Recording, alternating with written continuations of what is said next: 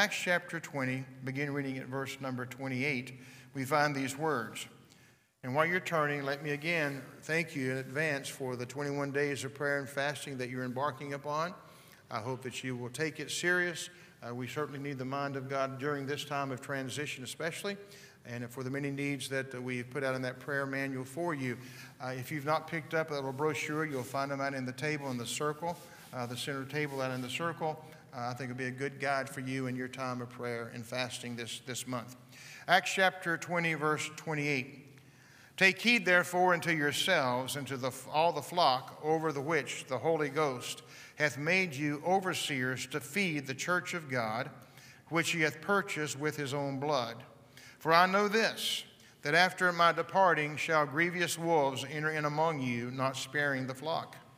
Also of your own selves shall men arise, speaking perverse things, to draw away disciples after them. Therefore watch and remember that by the space of 3 years I cease not to warn everyone night and day with tears. And now, brethren, I commend you to God and to the word of his grace, which is able to build you up and to give you an inheritance among all them which are sanctified. I have coveted no man's silver or gold or apparel. Yea, you yourselves know that these hands have ministered unto my necessities and to them that were with me. I have showed you all things, how that so laboring you ought to support the weak, and to remember the words of our Lord Jesus, how he said, it is more blessed to give than it is to receive. I want to talk this evening a few minutes about a subject, the wolves. Watch out for the wolves. Here we have read into your hearing tonight Paul's farewell address to the church at Ephesus. From reading of this text, we get to understand just how much Paul loved the church. And Paul loved the Lord Jesus Christ of the church. He could say of Jesus Christ that it's in him that I live and that I move and that I have my very being. Paul was a man who loved the church and gave his life for the church and for the ministry of the church. He used such words as this being the church of God. This was not just some fly-by-night organization. It was not some cult. It was not some man-made idea. But yet Paul called it the church of God. It belongs to the Almighty God. And then he also used some terms of endurement when he referred to the church as the flock. Can you imagine? We're the flock of the Almighty God. And for that, we could see the tenderness and the love that Paul had for the church of the living God. Also, on top of that, here comes an answer to prayer. God bless you. We prayed for you all. Glad you made it. Also, on top of that, you'll understand that prior to Paul's conversion, he had a hatred toward the church. He persecuted the church. He tried to silence the message of the church, and he tried to stomp out anyone that was preaching the gospel of Jesus Christ the Lord. We know that he had letters in his pocket heading to Damascus, going to arrest all the Christians that he could, going to put them in jail, put them in prison, and kill as many as possibly could be killed. Can you imagine having such hatred for Christianity? Can you imagine having such hatred for the church? Can you imagine having such hatred for a resurrected Christ who did nothing but love and return? And yet that's who this man by the name of Paul was. Then Paul had that magnificent experience on the road to Damascus where the resurrected Jesus Christ appeared unto him and said, you are persecuting me. And now the Lord of the church he saw face to face, and now Saul's life was transformed. No longer was he breathing out threatening and slaughter against the people of God, but now he became one of those people of God. He now was in love with the Lord Jesus Christ, a man whose heart was so full of hate and so full of prejudice and so full of the vileness of sin, and yet he was transformed by the love of God, the grace of God, and the power of God, that he now loved the church itself. God put in the heart of this man a great love for the church. With that being said, do you love the whole church tonight? Do I love the whole church tonight? Or do we love part of the church that ministered unto us? Or do we just love the church that was able, the part of our life when we first got saved? I made up my mind a long time ago that I am going to build up and love what Jesus Christ builds up and preparing for. I made up my mind a long time ago that if Jesus Christ was willing to die for the church, I am going to purpose in my mind to love the same church that he himself died for. We're talking about the whole totality of the church today. I've decided if Jesus loved the church enough to die for it, I am going to love the church enough to support it with my prayer, support it with my finances, support it with my presence, and support it through the ministries that God has raised up within it. The church is important. Not only did Jesus die for the church, thank God he is living for the church today, and one day he's going to come back and receive the church unto himself, and that's the blessed hope that we have tonight. In the case with Paul's message, he gives a word also of a stern warning as well as a caution. The Holy Spirit revealed to the Apostle Paul that the future days of the church would be filled with difficulty. In many respects, the Apostle Paul was a watchman set upon the wall. The Apostle Paul was like an alarm clock ringing a bell, simply saying, beware, there's trouble on the horizon. Paul was almost like a hurricane hunter, if you will. He was looking in the future and seeing that there were some adverse winds coming our way, understanding some perilous times were going to come, understanding that all hell was going to break loose against the church in the future as it was coming along the way. We understand that there was some winds kicking up there and some storms were up ahead because the Apostle Paul said in verse 28, take heed. He also said in verse 31, watch and I cease not to warn you. May we adhere the warnings of the Apostle Paul about impending dangers that will be knocking upon the door of the church. We have a word regarding spiritual direction. Again, Paul says in verse 28, take heed therefore unto yourselves. Take heed therefore unto yourselves. In Jeff Davis' translation, get hold of yourself by the seat of your britches and line up with what God's word says to line up with. He says here in chapter 20 and 17, he called the elders of the church, and that's whom he was writing to. He called the elders of the church, and in verse 28, he calls them overseers. And he also told them to feed the church of God. To feed the church of God. Too many churches today are not feeding. Too many churches today are shearing the sheep. Too many churches today are not feeding the Word of God. We're giving sloppy joes, and we're giving junk food, and we're giving things that makes us feel good, but has no spiritual depth or spiritual stamina to it or nourishment whatsoever. Secondly, we have a warning about spiritual deception. In verse 29, Paul states, I know this, that after my departing shall grievous wolves enter in among you, not sparing the flock. Jesus said something analogous to that himself when he said in Matthew 7:15, beware of false prophets, which come to you in sheep's clothing, but inwardly they are raving, hungry wolves. There is no doubt about it. The wolves are on the way. The wolves have been knocking upon the door of the church for a long time. When you read Paul's letter to Ephesus, he said, let no man deceive you with vain words. The wolves are on the way.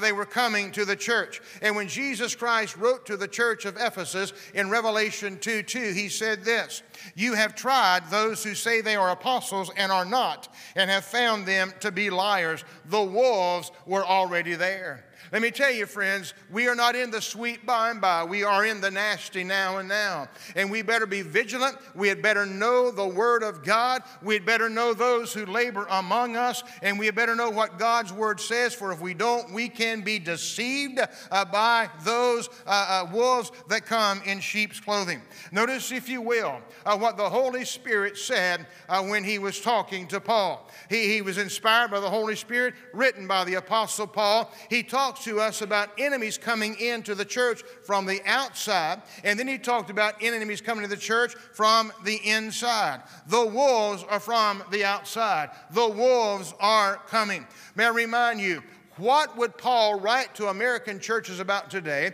What would the Apostle Paul write to the church around the world today if he were alive? What is it he would warn us of, indeed, if he was alive and writing epistles to the world today? I think he'd have written some things that are in America over time, and that's this. I think about the wolf of atheism. If you do not think that atheism is trying to hinder and hurt and destroy the church, then you have not been keeping up with the news, you have not been watching the newscast, you have not been reading the paper, and you've not listened very much to what's going on the internet. There is an all-out effect out there in this world that is throwing God right out of the public square, throwing God right out of our school, throwing God right out of everything in the public life. It can be a crime if you pray in school. You can't have the Bible in school. That's been going on for years and years and years. And now people are offended if you invoke the name of Jesus Christ at a ball game. People are offended if you have anything at all to do with Christianity. You can't put a cross here. You can't put a nativity scene there. Why? Humanism is coming against us as a wolf, and that wolf shows its teeth, and Christians, like a spoiled pup, will go into our den and bury and say, oh God, we don't want to cause any trouble. Let me tell you, trouble is already here. And if we as Christians do not take a stand and stand for what is right, humanism will destroy us. The wolf will beat up on our door. He will huff and puff until the church is closed and we will be put out of business. We're facing in this country the wolves of humanism. We're taught that man is the solution to his own problem. Man inherent in every man is a problem, but mankind is the answer. So in order for our answers to come, all we got to do is get the government bigger and bigger and bigger. We just throw more money at the problem. We put more politicians in charge. We have more committees to study what's going on our planet, within our world. But that is a falling deck of cards that's around about us. I remind you that there's some problems inherent within mankind that money cannot solve. There's a lot of problems that mankind is facing today that the government has no iota how to help. As a matter of fact, we're hearing much from these brains in politics today that are pushing us further and further and further away from the things of the Almighty God. But I'm here to tell you this evening, there are some things that happen in the heart and the soul of mankind that only God can fix. And if we have kicked God out of the church, if God is not allowed to minister to humanity, there is no hope in this world for time or for eternity. There's also tonight the wolf of materialism at work in the church around today. The wolves of materialism would have our children to believe and our young people to believe tonight that the fact of the matter is that their existence came in by chance rather than for some divine creation that God had for them. When our children and our youth and our people of society feel like they came from animals, they're going to live and act like animals themselves. Have you ever in your life seen so much sin and debauchery that we're seeing today, and it's accepted in our society? I can't believe it. I've seen a few things in passing, and I don't want to see it. But do you know the gross movies are out there? The horror, the blood-sucking, literally face-eating people in this world that we call that entertainment. I heard something on the news the other day that one kid was on drugs so high that he literally gnawed off the face of a man and chewed his face down to the bone and thought nothing was wrong with that. What's wrong with our society? When we have no moral compass, when we don't let God within the church, when we throw the baby out with the bathwater, this is what we get as a society tonight. And yet there is so much of that materialism at work in the world today. No wonder the behavioral level of many of our youth and our children and young adults, they have no conscience because they have no moral guide. Our nation is going to the dogs, and forgive me for offending or embarrassing the dogs tonight. But it seems like we're going to the cotton-picking dogs this evening. We want to remove moral absolutes. We want to introduce ungodly sex practices within our schools. However, there's some moral absolutes. There's some moral laws of God. All of God's moral laws are unchanging. And yet our society tries to change them every day, but it will not work. Let me tell you why. because God is going to have a people. God is going to have a church that cannot be bought, that will not compromise, that will not kowtow to the pressures of this world. And the people that's trying to change the moral laws of God, they might as well take a squirt gun and try to bring down Mount Everest, because it's not going to come down.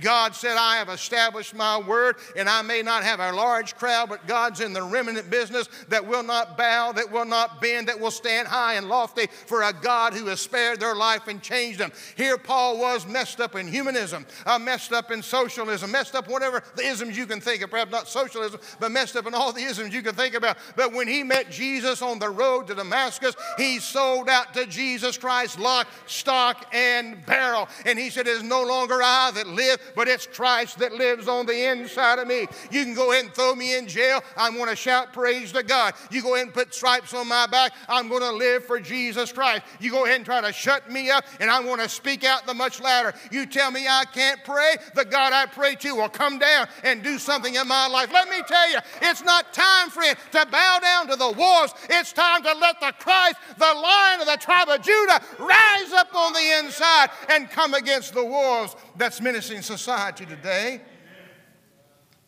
I don't have it 3 more times to preach, so let me get it out of me. In Acts 20:30, Paul made a serious announcement. He said, but of your own sakes, selves, men shall arise, speaking perverse things, with twisted, distorted things, to draw away disciples after them. Paul is getting down to serious business.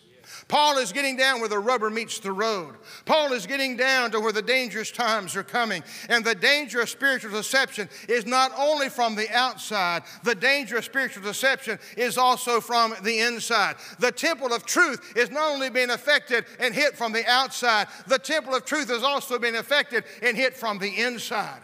It's not just the woodpeckers on the outside that's trying to nibble away at the church. It's the termites on the inside that's also doing a good job of trying to destroy the church as well. Paul said inside the church, people begin to distort the message of the Bible. I want to tell you something, church. There are those who claim to be Christians who deny the basic doctrines of God's Word. There are those that claim to be Christians. They do not believe the fundamental truths of God's Word. There are those that claim to be Christians, and yet they themselves do not believe what thus saith the Word of God. They will preach one way on Sunday morning, and yet they'll go out and vote another way on Tuesday afternoon. And there are those that get in the pulpits and behind the lections of Sunday school classes and in our choirs and et cetera, who claim, oh, Jesus is so good and I love the Lord and I'm going to heaven. But yet Monday through Saturday, they're doing everything they can to pull down the pillars of civilization, to pull down everything that the Judeo-Christian ethic has formed. They're trying to destroy our nation in the name of political correctness, in the name of humanism, in the name of socialism, and all of these isms we've talked about. They're trying to crush it down. But oh, we go to church on Sunday and we take communion. I love Jesus. Those are the termites. Those are the wolves that are already inside the church. Many modern day scholars today dealing with God's Word are not even born again. When I went to study about getting a doctorate degree, and by the way, I'm educated by my intelligence, in case you don't know it. When I went to study in different schools, I went to one, the university, and locally, not Assembly of God, not a local secular university. I talked to the chairman of the religion department, which I don't understand. Why do universities, even Christian, have religion departments? Religion is man's attempt to find God. Why can't we have theology departments where God's Word's revealed to us? But this clown, forgive me, he was as lost as a ball in high weeds. I told him what I was after, and he was explaining the way, the Word of God, and he's a professor, PhD, post-hole digger, whatever, PhD in religion. And he laughed more or less at me for wanting to go deeper and understand that God's real. The Word is powerful. The blood saves. The Holy Ghost is real and relevant. But not to him. We have men and women teaching our children and our teenagers in colleges around America that are brainwashing them and feeding them a line. Thank God for Christian teachers. But friend, if the Christian teachers are the Nicodemuses and the secret disciples by night, they're no better off behind the lectern than those who are atheists. You say amen anyway. Many of the modern day scholars dealing with God's word are not even saved. I've got a feeling that if you were digging for ignorance, if you went about a quarter of an inch in the skin to the skull of some of these so-called professors, you'd hit a gusher. They deny the integrity of God's word. They deny the power of God's word. I have gone to school, to college, Bible college. Back in the day, it was Bible college. Back in the days when they sat around the table in the cafeteria and talked about the Lord. Not about some rock and roll singers as they do today. When I went to Bible college, where we prayed and where the gifts of the Spirit operated in our classes, the day I went to Bible college, and yet even then, I remember students coming to college and backsliding. Their faith was challenged.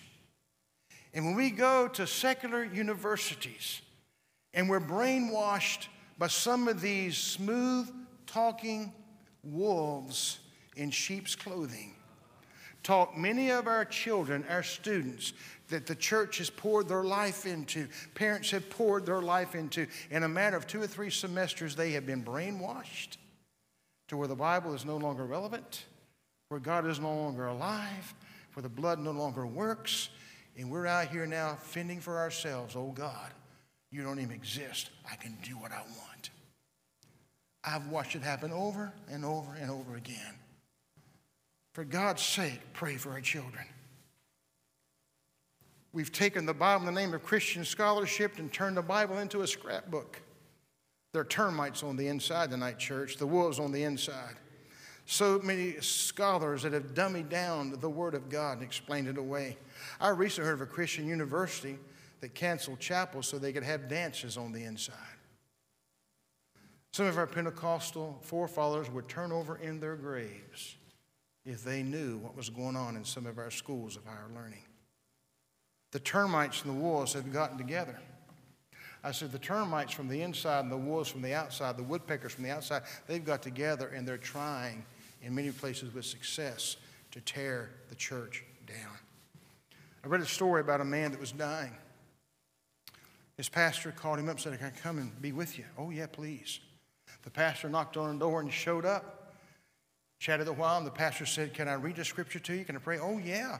He said, "Honey, go get my Bible." And the wife went out and got his old man's Bible and came back in and handed it to the pastor. He looked at it. It was torn to pieces. He looked at that Bible and said, "You have torn this Bible all to pieces. This thing is mutilated.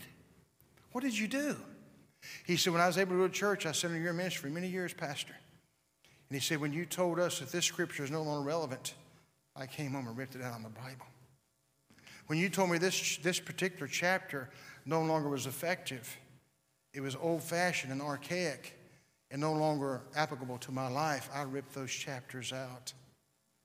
He said, "Pastor, take this Bible. All I've got left as I go into eternity is this mutilated Bible that you provided for me." To me, that's heavy. The wolves of liberalism are among us. The wolves of liberalism are on the inside of the church, and they often come in sheep's clothing. I want to warn each of us who watch Christian television. There's good ones out there. But friend, be aware. Beware. There's some out there that are on 24 hours a day that are phenomenal. And there's some out there on 24 hours a day that say, "Dear God, how do they stay in business?" They have enough truth in what they're saying to hook you. But yet some of the teaching is so off the wall. But if you're indoctrinating it over and over and over, you'll allow them to change your thinking of what this right here says. But if you know what this right here says, when you hear that, you'll cut it off. But yet so many people are so hungry, they believe anything that comes. Can I just be honest and be blunt for a few minutes? You mind? I don't understand, and God forgive me, and you can help me, but I don't understand how you've always got to give money into a particular ministry to be blessed. 89 reasons for you to send $89, and if you send it within 3 weeks, you're going to have this. Show me where that's at. People can manipulate us. There was one preacher on TV years ago. He would send you a picture of himself on a rug. And then you got ready to pray. You put your knees on his knees and your hands on his hand, and you looked in his face and you prayed. And Christians would do that. Where is it that the only way you can be blessed is if you give into their life and give into their ministry? I don't see it. And when you spend more time trying to raise money than you do trying to reach souls, what you put money into it anyway? And they all get on there, we're reaching thousands of people. Well, guess what? The next guy's reaching the same 1,000 people. You'll never go wrong by investing your money through the local church. You'll never go wrong by investing your money in something that's going to be sustainable and has accountability. I don't know where these people are going at night. I don't know what they're doing. I know what they're telling me, but I know one thing. I know where every dollar goes when you invest it in the local church. And there's accountability. There's people that put it where it goes because we're not spending it. We're investing it for the glory of God. Amen. There are too many wolves out there in sheep's clothing. This is not an attack on all television preachers, just on some. Ask yourself the question, is what they're teaching and preaching biblical? Is what they're saying to me, is it in this book? If it's not, click. You know what click means? Turn her off. We've got another wolf that's crawled into the church of the Lord Jesus Christ. Let's call it conservative compromise. Christians love the word conservative. We're conservative in our politics. We're conservative in a lot of things, but let's call this conservative politics or conservative compromise. This wolf has sneaked into the church fellowship with lightning speed. He's run into it. It's not the attack from without that caused the problem. It's this insidious, vicious attack from the inside. I understand the Great Wall of China was breached 3 times in its history. And never was an enemy from the outside breached it. It was because somebody bribed the gatekeeper. And that's how the Great Wall of China was breached. Here's how it works. Today, the church has got to give people, they say, what they want. We're living in a modern day. Many people will not tolerate the preaching of the gospel. They want a watered-down version of it. You can't reach young people with the truth today. You've got to make them feel comfortable in their own skin. You've got to tone down your message just a little bit. You can't speak on controversial subjects because it might be offensive to their little ears. Don't talk about sin. Don't mention the blood of Jesus Christ. Don't say there's only one way to God the Father and only one way to heaven, because that is offensive and that is hate speech. Don't call sin, sin. And don't say this is right and that's wrong because people got to be comfortable in their own skin. Give them what they want. This is conservative compromise. Let's change the pronouns to make make the sinner feel comfortable rather than letting the power of God change them. I said before, we're changing all these pronouns. Start calling me handsome every time. If you're going to lie about these other things, might as well lie about that.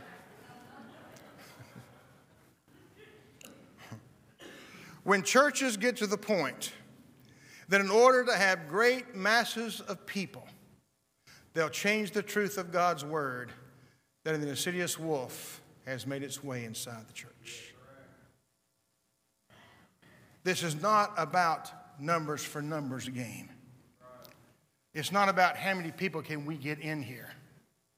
It's about how many people have come to know the Lord. How many people follow the teachings of God's word. How many people are disciples of Jesus Christ. How many people will stand when the wolves are howling? And how many will compromise when they come running? Brothers and sisters, let me hurry. The practical result's the same.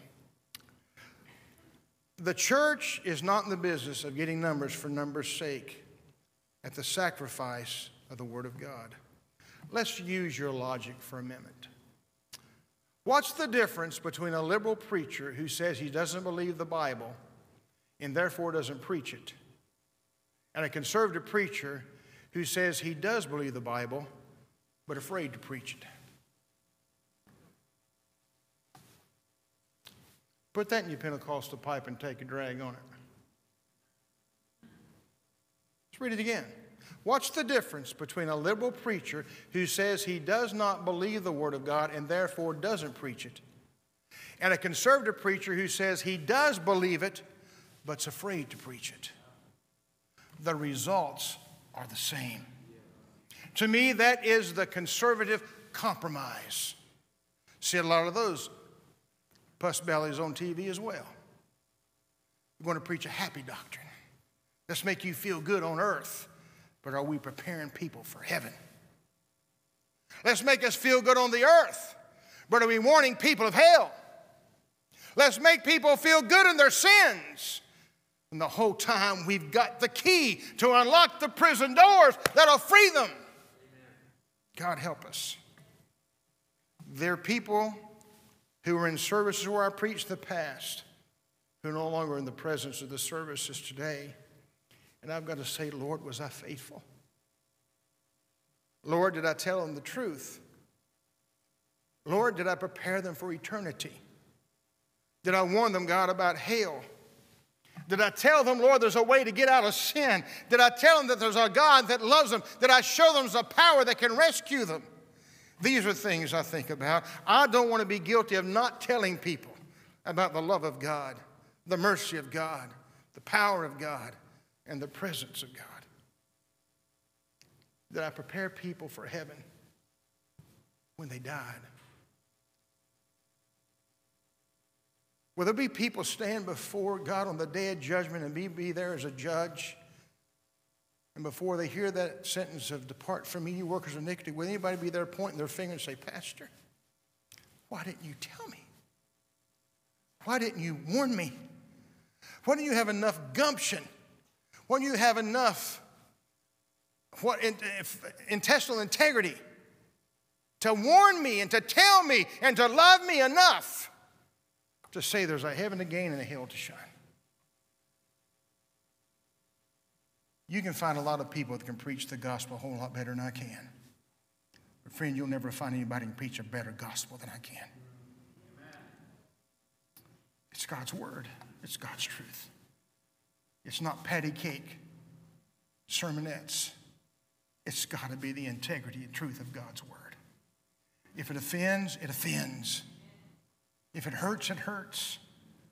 But I'm going to tell you something, friend. I want the word of God to be my guide, to be my anchor, and to be my life. Finally, we have a witness regarding spiritual defense. In Acts 20:32, Paul says, and now, brethren, I commend you to God. I thought about Paul's farewell address through the years over and over again. Now, brethren, I commend you to God. How Paul's heart must have broken. How he loved the church. How he loved those people. To warn them of the wolves from without and the wolves from within. How he was with them in times of trial and test and sickness and funerals and baby dedications and family struggles. I look over this congregation, just as small tonight as it is, and I see many battles that many of us have gone through together. Holding each other's hands, drying each other's tears, trying to console each other and pour ourselves into each other.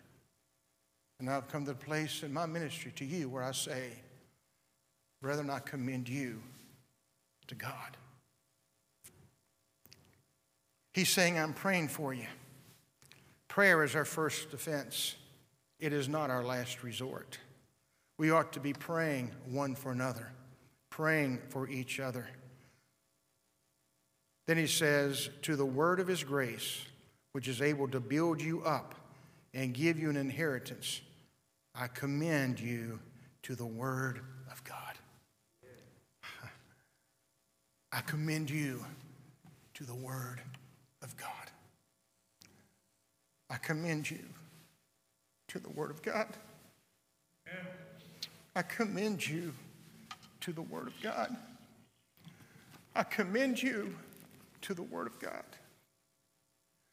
Stand on this word. Use this word in battle. When you're lonely, take out this word. When you're hurting, take out this word. When you don't know what to do, take out the roadmap. I commend you to the word of God. When you sit under strong biblical teaching, you'll become a better Christian. Study the Bible for yourself. Read it to be wise. Believe it to be safe. Practice it in order to be holy. An unread Bible is like an unread, unopened love letter. An unread Bible is like food that's uneaten. An unread Bible is like a map that's unstudied. An unread Bible is like a gold mine that's yet to be explored. Get into the Bible. Read it, study it, believe it. Let it build you up in the most holy faith. It'll grow you. It'll give you the spiritual teeth and claws that you need to withstand the wolves that attack from without and the wolves that attack from within. Then Paul says, it will assure you. It will assure you. In an unsure day, in a time of sinking sand, we've got to have something to stand upon that we can be sure of. It is the unchangeable, unadulterated Word of God. In fact, if you're saved, you're wealthy. You are fabulously wealthy. It may not reflect on your bank account. Your stockbrokers may not see it, notice it, or know anything about it. But if you are a child of God, Jesus said, I go to prepare a place for you. He has been building our mansions for over 2,000 years. And if it took him 6 days to make this earth, I cannot wait to see what he has prepared for those of us that love him. Praise God.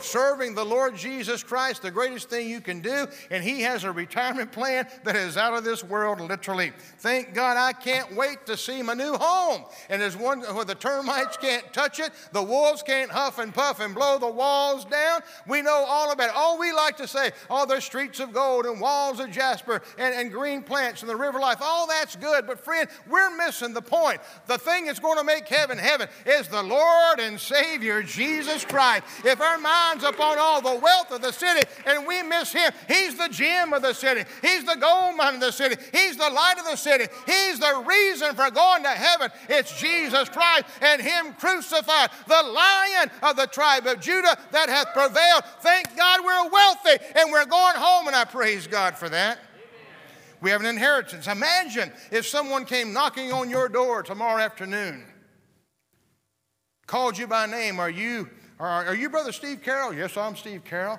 Well, you had this uncle out in Hong Kong. I don't have no uncle in Hong Kong. Yes, you do. You may not have been aware of him, but you got an uncle in Hong Kong, and he was a very brilliant man, an entrepreneur, and he was wealthy, and he died, and you're the only heir to his wealth. You going to argue with it or accept it? You want to accept it? Yeah. Thank you. What I got to do? Sign on the dotted line, and it's yours. Next thing you know, this guy, he's rich. I write to tell you, the Lord Jesus Christ has an inheritance for you. He's written down your name, and that's a guarantee that heaven is our home. We have an inheritance reserved for us in heaven, uncorrupt, undefiled, reserved for you and me.